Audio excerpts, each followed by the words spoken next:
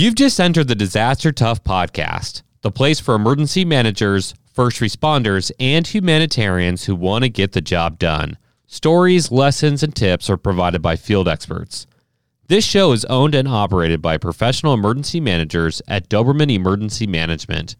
We apply disaster tough logic by protecting life, property, and business continuity through planning, mitigation, and training. Check us out at DobermanEMG.com or click on the show notes. Radio comms just got a major breakthrough with the L3 Harris XL Extreme 400P. It's the newest and toughest radio out there. Built by their space and tactical teams, the XL Extreme series can take a beating. 1,700 degree blast of heat, repeated 3-meter drops, rain, salt water, you name it. The XL Extreme series by L3 Harris can take it. Visit L3Harris.com to schedule your demo today. The battle to monitor and contain COVID-19 just got exponentially better for us. We are officially introducing an electronic, reusable COVID-19 test through our sponsors. It's called the COVID Plus Test, created by Tiger Tech, distributed by FS Global. This is the first FDA-authorized, rapid, non-invasive pre-screener. It's extremely easy to use. Forget those one-time use swabs. This is a disaster-tough technology. For more information on the COVID Plus test, check out our show notes.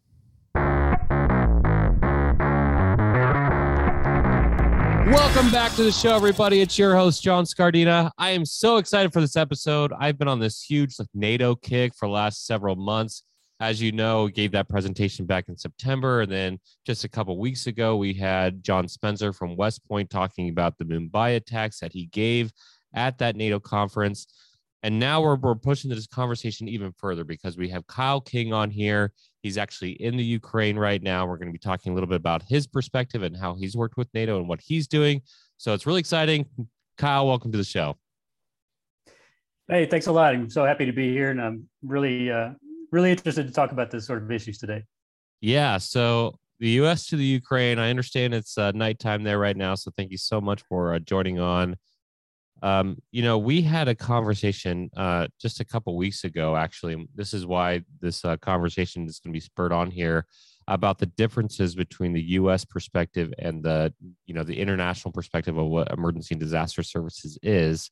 But before we get into that, can you kind of share for us some of your background and what you're doing? Why are you in the Ukraine right now, for example, and kind of the background behind your company and your goals?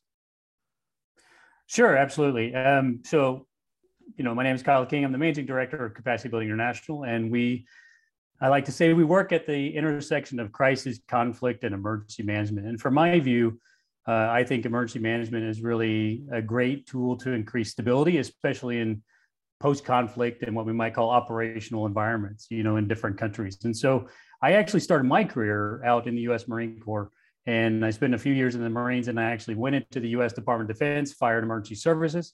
I spent 17 years in the emergency services, left there as assistant chief of operations and training, and then actually started working with NATO in the civil emergency planning field. And when I did that, I spent about 8 years with NATO, and that was within the context of using civil emergency planning, or what we might call emergency management, within what we call a security sector reform environment. So supporting NATO as a civilian in what they called an operational environment as they train the security forces, train the military. And the question was really about how do you integrate the military and the security forces in domestic emergency response and national response planning. From there, after I left NATO, I founded Capacity Building International. We still continue to work internationally and support U.S. government efforts in terms of building partner capacities, especially in the disaster management and civil emergency planning field. And currently, yes, that's correct. I am in Ukraine. I'm seconded to the Organization for Security Cooperation in Europe, and I'm currently in Ukraine with the Special Monitoring Mission as well. So it's sort of a second hat that I'm wearing at the moment. That's pretty awesome. And, it's interesting because we have had military and first responder and all these other counterparts on here, especially talking about the Mumbai attack and terrorism. But getting more into like that conflict zone and or recovery mission, in our side of the house, when we think of recovery from a conflict zone, we're thinking more of that humanitarian aid that gets out there. And I love the idea that military personnel are looking at the tactics of emergency management, what emergency management can do to reduce impacts of disaster, whether that disaster is a man-made incident or war, literally war, and especially with Europe being kind of the highlight for the last several years with huge migrations into Europe and what that does that look like, and the conflicts of other locations now spilling over into other nation states and having to worry about that. And of course, Russia and China making moves. And man, I could ask all kinds of questions about that, especially with what was that report that came out just a few years ago about we have 6 years until China tries to take Taiwan, and they're trying to follow that same blueprint of what Russia did with Crimea. And so there's a lot of questions around that. But to pull back, just focus on like basic terminology here for a second. We have been focusing on this podcast a lot about the meaning of words. And one of the things I've been calling out is the misnomer of emergency management. Are we more managers? Are we coordinators? What are we? And the other side of that is emergency. Like, we think of first responders when we think of emergency, but it's usually much bigger than that. And as you noted to me a couple of weeks ago, Europe calls that crisis management, right? You don't necessarily call it emergency management over there. You call it crisis management. Is there differences based off of your experiences between the U.S. and the international community of what they think emergency management or crisis management is? That's a really great question. I think that there's terminology is incredibly important. So once you leave like the borders of the United States, like the terminology changes. So outside the borders of the US, there's a lot of talk about disaster risk reduction, Sendai framework under the UN and everything else that goes along with that. And so there's a global sort of perspective on disaster risk reduction and what that means. And then you start encountering terms in that response sort of phase. You encounter terms such as civil protection, civil emergency planning, crisis management, and other aspects like that. Emergency management is still there, but it's not within the context that we know of as in the United States. And what was really challenging for me when I first started working internationally is sort of, coming to an understanding of what that means in terms of what we are indoctrinated with in the United States, in terms of understanding FEMA, understanding the National Response Plan and frameworks and everything else that goes along with that. But then you encounter different societies where, there's no reference point for that. And especially when, working internationally in terms of in post-conflict and operational environments where everybody's focused and spending millions of dollars in terms of building police forces, rebuilding rule of law, court systems, building the military and security infrastructure, but nobody builds fire brigades or fire departments, for example. Where your pre-hospital care, immediate needs of critical infrastructure need to be protected. Yeah. Exactly. And so it was really difficult to try and understand like what programs were actually functional and operating in terms of building out these capacities. And you'll find them, there's really not any that are doing that. And it just really became an issue of trying to understand all the terminology that's surrounding all these different things. And what I have sort of discovered and found is that we all are sort of have the same intent in what we're trying to do, which is build, more, resilient societies, if we want to call it that, or building more safe communities. But at the same time, we're using different terminology to phrase that. And it goes through everything. It's pervasive throughout the entire society. So it's issues, it's issues with legislation, terminology and legislation, the entire, authorities and frameworks and who's responsible for what. And it's really sort of a challenge, but it's interesting because it makes you absolutely question what you've been taught, right? Is your frame of reference actually the right one? And sometimes there is no frame of reference. There is no right answer. And it's absolutely fascinating to me. Yeah, that's a big call out actually, because whether I was at the NDEM conference a week ago or whatever it was, whether I'm talking to experts on this podcast, there's a recurring theme that's happening, something that we're challenging ourselves in our company, is that there's no standardization. If I go to the UK, if I was spending time in the UK, we have gold, silver, bronze. If I'm here in the US, we call those typed incidents. But even in the US, I can ask an emergency manager, what's a type 1 incident? And, they can give me 100 different answers. A prime example is asking, is 9/11, what happened to the Twin Towers, was that a type 1 incident? Well, of course, because of complexity and new and game changer, whatever. Well, geographically, and it was a recovery mission. And, in terms of like a response, it actually wasn't that difficult of a response. And so, even that's like 9/11, like the thing that changed the entire world. Let's try to figure out what these types mean.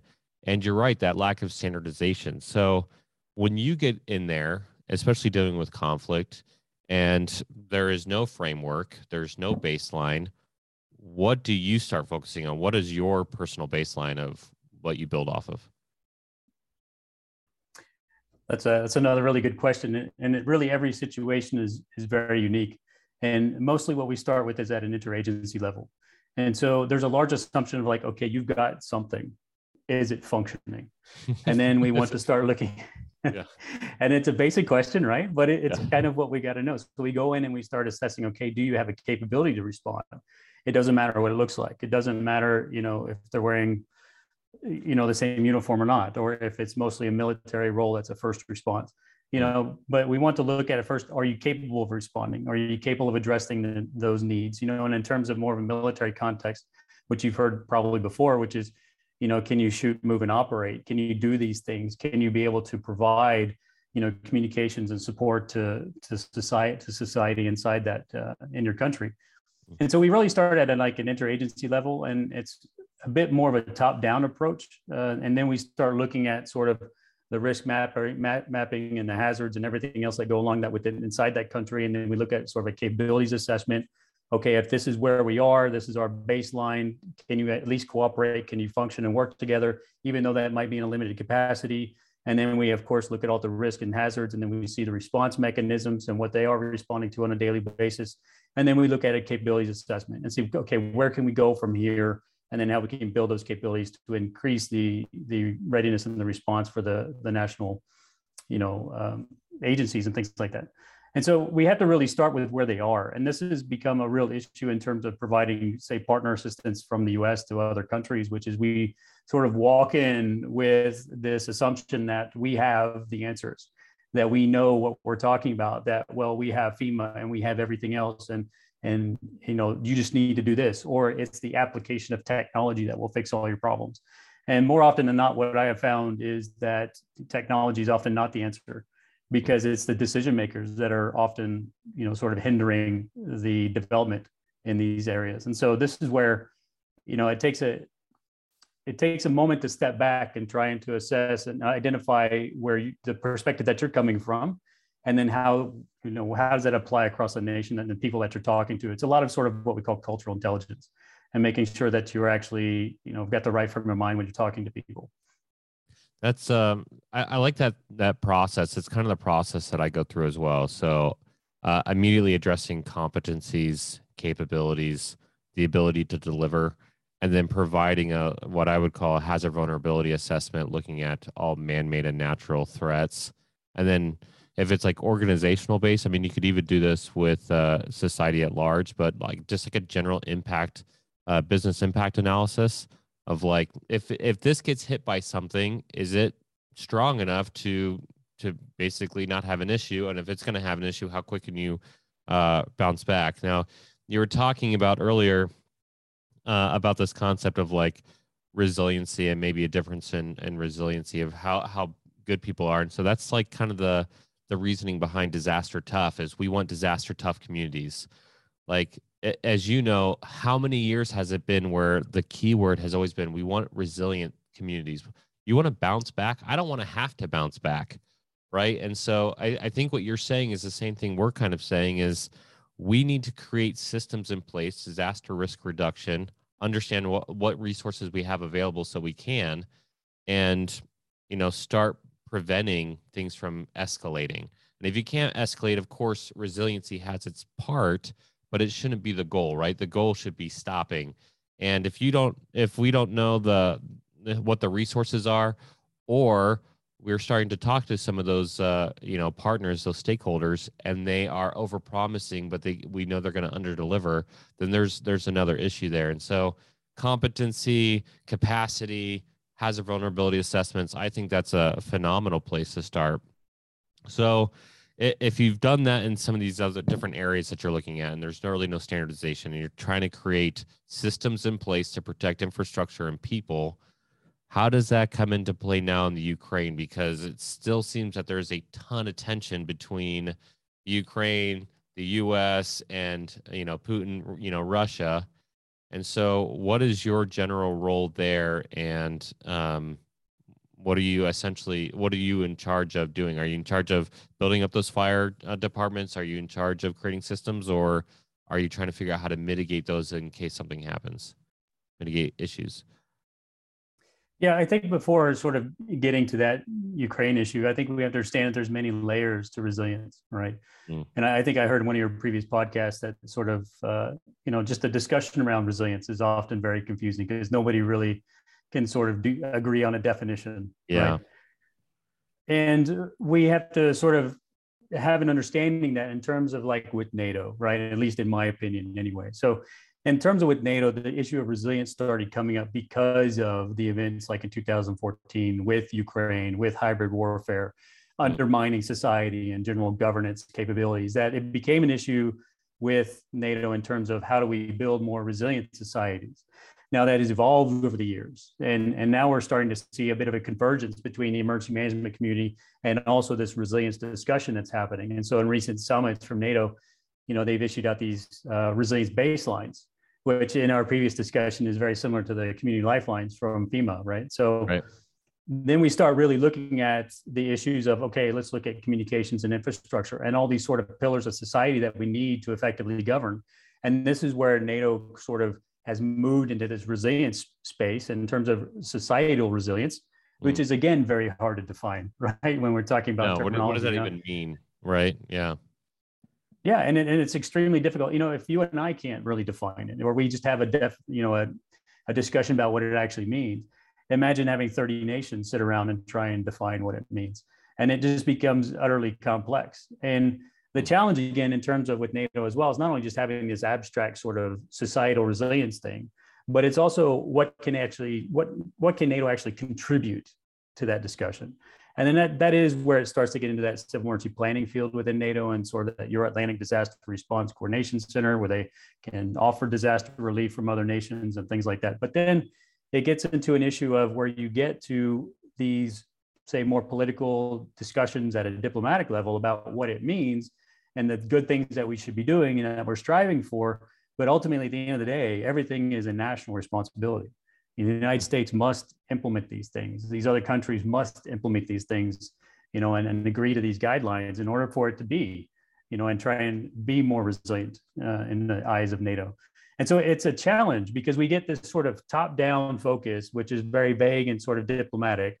And then we get that community piece that you were talking about. How can we, have a more resilient community and a disaster tough community? And how can we put those two things together? They're not too far apart, actually. But the difference is the fact that, we've got to pull these two different strands together. And that's why I'm happy to be here today, because we're actually working on two opposite ends of that spectrum, trying to connect these two dots. Yeah, it's interesting thinking of, I like how you said they're not too far off. I think the considerations are different. What's my immediate consideration? One's probably much more, obviously it's much more political. How's it, strategic planning? Another one's like immediate life-saving, life-sustaining missions. And so how can these mesh? I find for myself that if they don't mesh, though, you have a huge problem. Whether it's a lack of resources or people don't get it, and so they're extending the response. And so there's this huge play here. And I think the pandemic has really highlighted that if this is misaligned, then you're going to have a bunch of other issues. And I think that's what an emergency manager can really do, is just pull them a little bit closer together and see what's happening there. I want to go back to something you mentioned earlier. Actually, I have two things you've mentioned.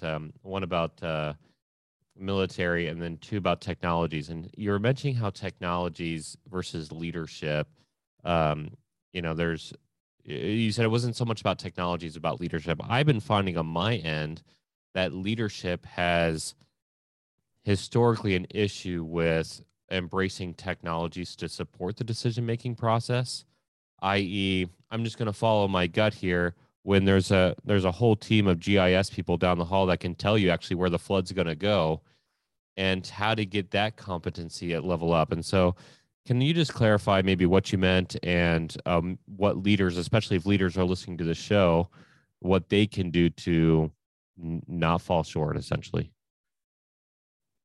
Well, it's been my experience that when we go to different countries and we start having discussions at an interagency level, and we start talking about cooperation, we talk about roles and responsibilities, and maybe the legislation is defined, maybe it's not really defined as well as it should be. And so we end up into a discussion of where, and let me step back a moment. In most of these environments, there's multiple actors, right? So there's generally multiple parties that are trying to help, many different nations. Maybe it's US aid, maybe it's other programs that are out there.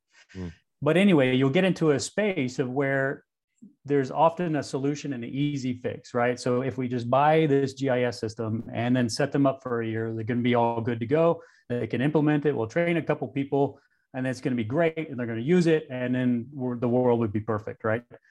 And the unfortunate reality is if people sort of stick around long enough is that the people you train change jobs. They don't have a budget to continue the license for the commercial software. And then all of a sudden it's sort of just sitting on the shelf somewhere, no longer in use. And they revert back to where they were, which was simply they, talk to each other. And so the application of technology is always a nice idea, but you have to have that fundamental human component behind it. So then it's like, okay, are you financially sustainable? Is this a sustainable decision that you're going to implement? And you'll find the extreme sort of version of that conversation is they want helicopters to help with wildland support. And you're like, okay, well, that's going to eat up like 40% of your budget. That's not really a sustainable decision, but it looks great, right? So you get into these sort of conversations, and at that interagency level, especially when there's conflict among the institutions, the technology isn't helping, it's people. And so having to sit there and to work these things out is sometimes not a quick solution. It's not an easy solution. You can't simply buy something off the shelf and enable a capability, but it requires people working together because that affects everything sort of top down. So the leadership, it's the budget, it's the people, it's the resources, human resources, and resource allocation that goes along with that. And especially even with legislation. Yeah, I love that answer. My one funny story about GIS is we were on a coordination call for a mass flooding event in 2017 for like Midwest floods, like Missouri. And FEMA counterpart got on there and she goes, okay, so I'm usually the situational unit lead, SITL. And they gave me a GIS computer and now I'm going to be doing GIS for the disaster. And I was like, hey, that just means it has more RAM. Like it's not you can't do GIS from like, what is this device? She had no idea. And so I'm like, hey, let me help you out with a couple different resources, assets, people who can do this stuff. And that's what I mean by like technology. Technology is a great assistant, like a great resource to be able to apply. But I love what you said. It's like it ultimately does come down to people and their competencies to be able to make the decision making or go through the decision making process. I was at USAR training last week, another example where, we were talking about technologies and, basically we were telling the participants, it's really hard to break an axe. Like the power goes out, your axe still works and you can still get through this rubble pile. And so I think just understanding what the different tools can do for you, but not to rely on them only is absolutely critical. So let me switch gears here for a second. Because you're the NATO guy, you're my NATO guy right now. That's what I'm going to call you. So I have been focusing, especially with my experience with NATO and talking to them about the systems in the U.S. and what it can do for their individual nation states. Again, not look NATO as an organization, but the individual countries. A lot of them just run out of military. It's a military-run organization. Military setup. We have systems like that in place, but because of our laws, we're not going to have the Army take over emergency response. in the country, right? Title 10 forces or whatever. So, could you just name for our participants what lessons you've learned in the international community that could help the U.S., and then maybe what the U.S. can provide the international community, some different things that we could all gain from each other? That's a really interesting question. Make You it think. know, I think one of the most shocking things that I've seen, and maybe shocking is not the right word, but when I've been in some pretty terrible countries, and what you find is that even with limited power, limited water, people are extremely resilient. And what I have found, paradoxically, right, is going into some of these countries which are, just systematically poor, and just lacking infrastructure and things like that. And the people are just dramatically more resilient than what you would find in downtown New York City, right? So when power goes out and water's off, that's like another Tuesday, but you do that in the middle of New York and it's riots in the street. Yeah. All right. And I think to a certain extent, we have become more fragile because I see that people are incredibly resilient in some of these nations because what they've gone through for sometimes prolonged periods of conflict. And what that has also done was, and just in sort of my view and my personal opinion, it is forced a sort of locus of control and focus on the family unit, right? And so what you've seen is families and neighborhoods are actually drawn together to be able to support each other. And so when power goes out, when floods happen, all these things, people are coming together, and you see that organically within these communities because they've lived through this tremendous experience. And I don't know that would happen in major urban cities in the United States as much as I've seen it in other areas, right? And that's generally a byproduct of having a very, sort of harsh conditions and harsh environment for a long time, which fortunately we haven't had in the United States. But, that I think that just sort of reemphasizes your point about communities and strengthening communities, because it has been very evident to me, the fact that these communities, when the power goes out and we think, oh my God, power's out for an hour, and then people lose their mind, and really people go about their business in some of these other societies. And it's actually incredible. It's just another thing. They go to lunch or something like that, and then that's it. And so that's something that I observe, sort of these differences between, societies. And we could possibly learn a lot from that we need to sort of reemphasize communities and community resilience, because that's the foundation of everything. There's man, I could talk about this forever, because you're hitting on this core concept that like people don't want to talk about, but like it really does come down to families. There was an FBI assessment of 17 years, the 17-year period after Columbine. And I'm sure someone's going to correct me because I'm going to be wrong here, but I believe it was 17 years. There was only one active shooter that didn't have a father in the home.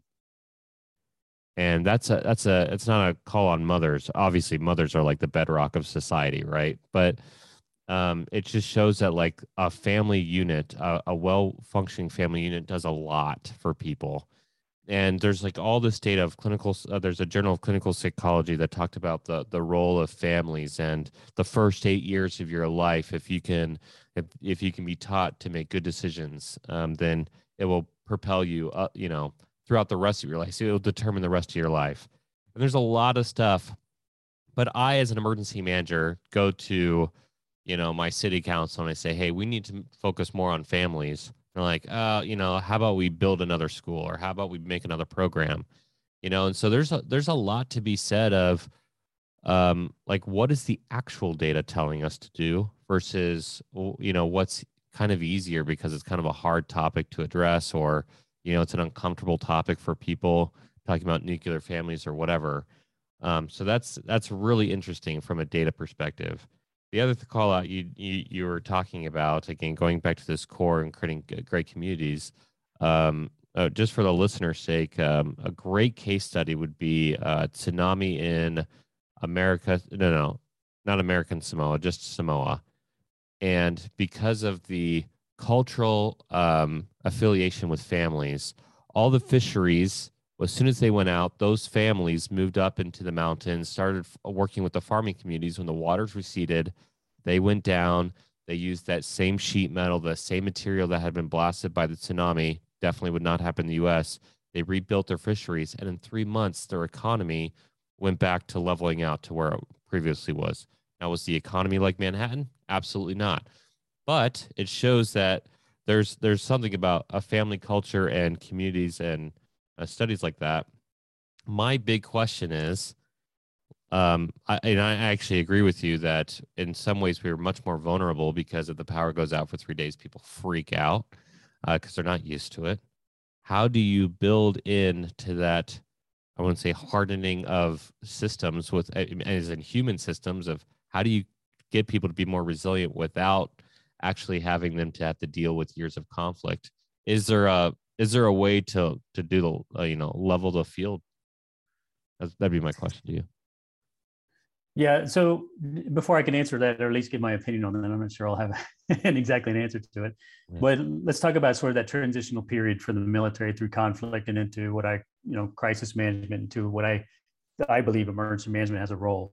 And so when we initially sort of start with a conflict, or there's a conflict occurring, and let's say the U.S. goes into a country or something like that, there's a tipping point that's generally there that we switch from sort of fighting off the bad guys to having partner forces, right? And there's a lot of sort of money and time and effort spent to be able to get to that tipping point.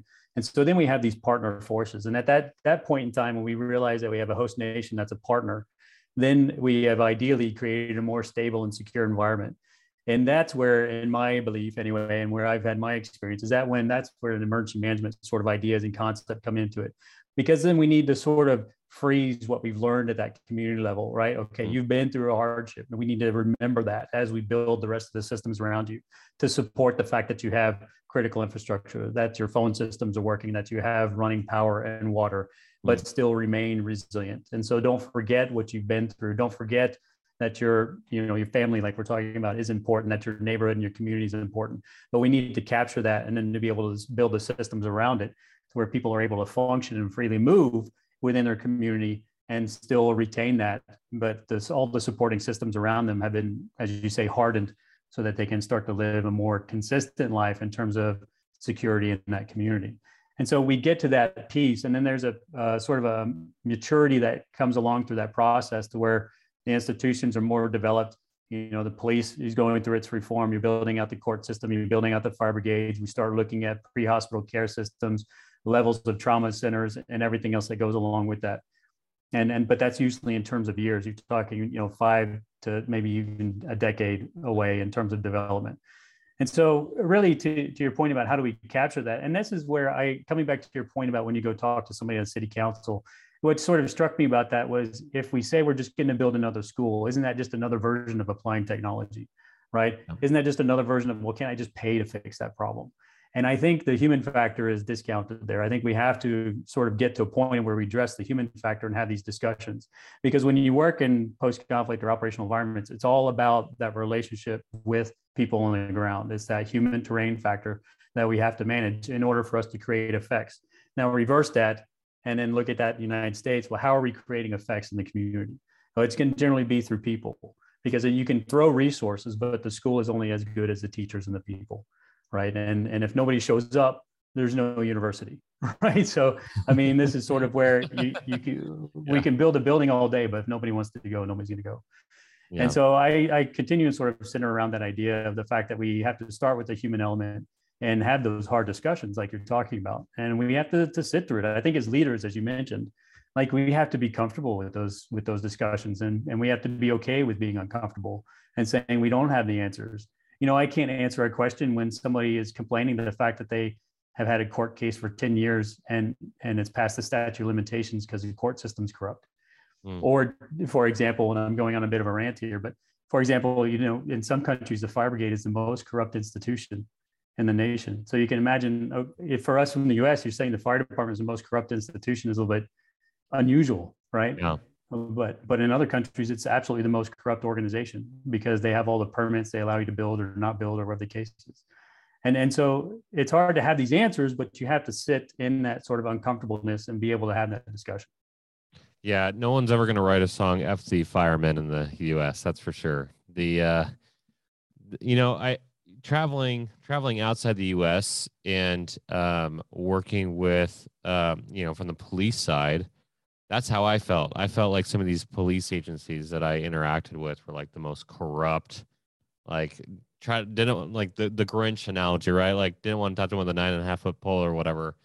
Um, but those people moving to the U.S., I understood much better of their hesitancy and why they push it back against dealing with police because the U.S. is a hodgepodge of culture, and it should be. It's kind of like the what's great about the American experiment, but the idea that if systems are corrupt in one area, that means there's going to be a lack of trust in others.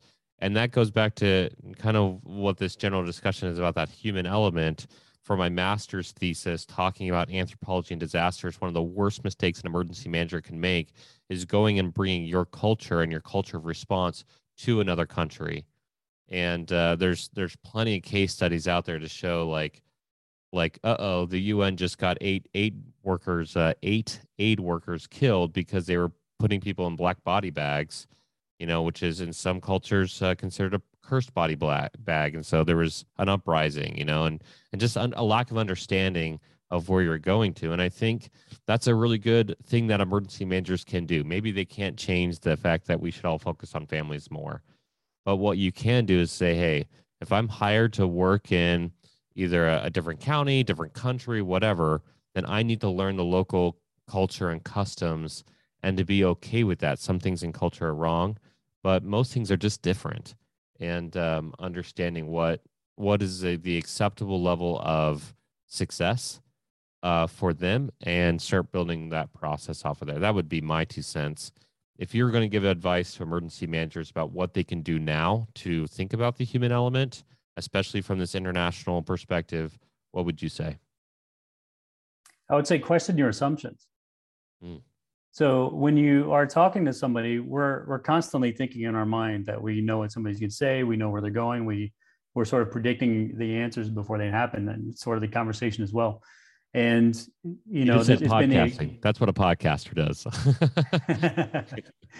and what I have seen also, like, so if we take emergency managers outside the United States and there's sort of assumptions about how society works, and what if you land into a country where there's no insurance, right? And so what role does insurance play in the United States in terms of emergency management and disaster relief and recovery and all that? Huge, yeah.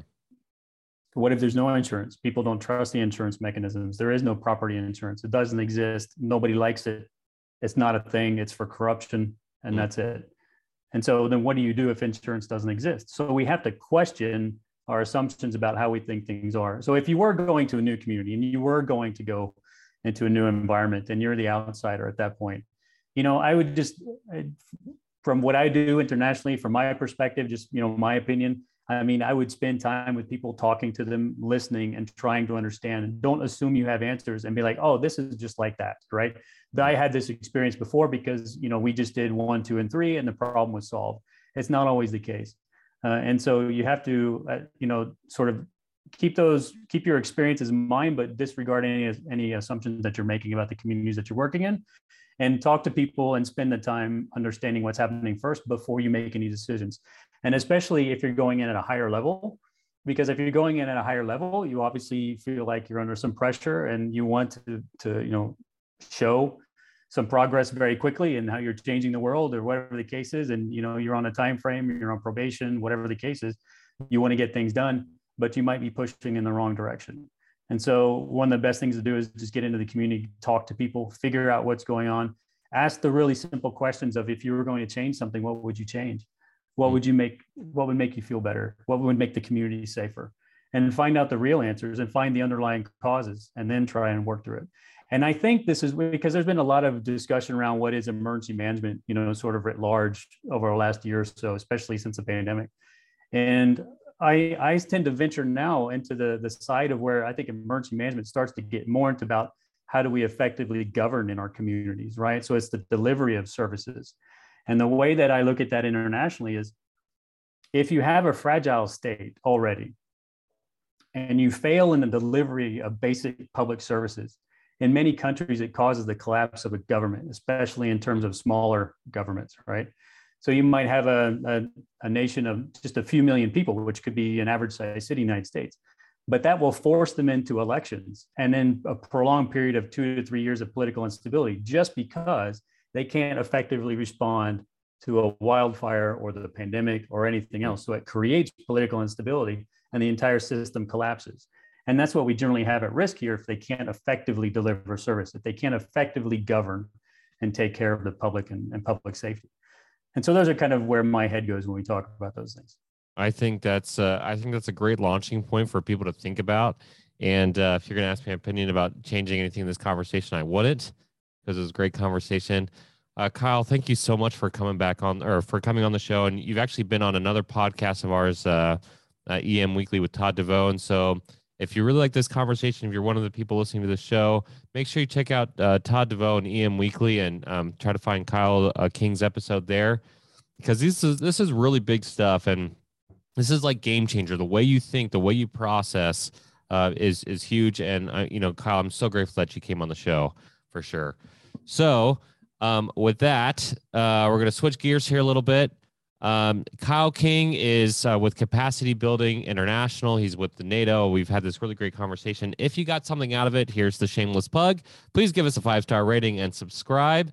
Send us a comment. You can do it on one of our videos. You can send. Everyone likes to send us emails. Emails are great, but try putting it out on social media. We make that plug every time for the Disaster Tough podcast, and so that Kyle can respond directly, so that we can help you out. We can create a community, as what Kyle was just talking about today, and we'll see you next week.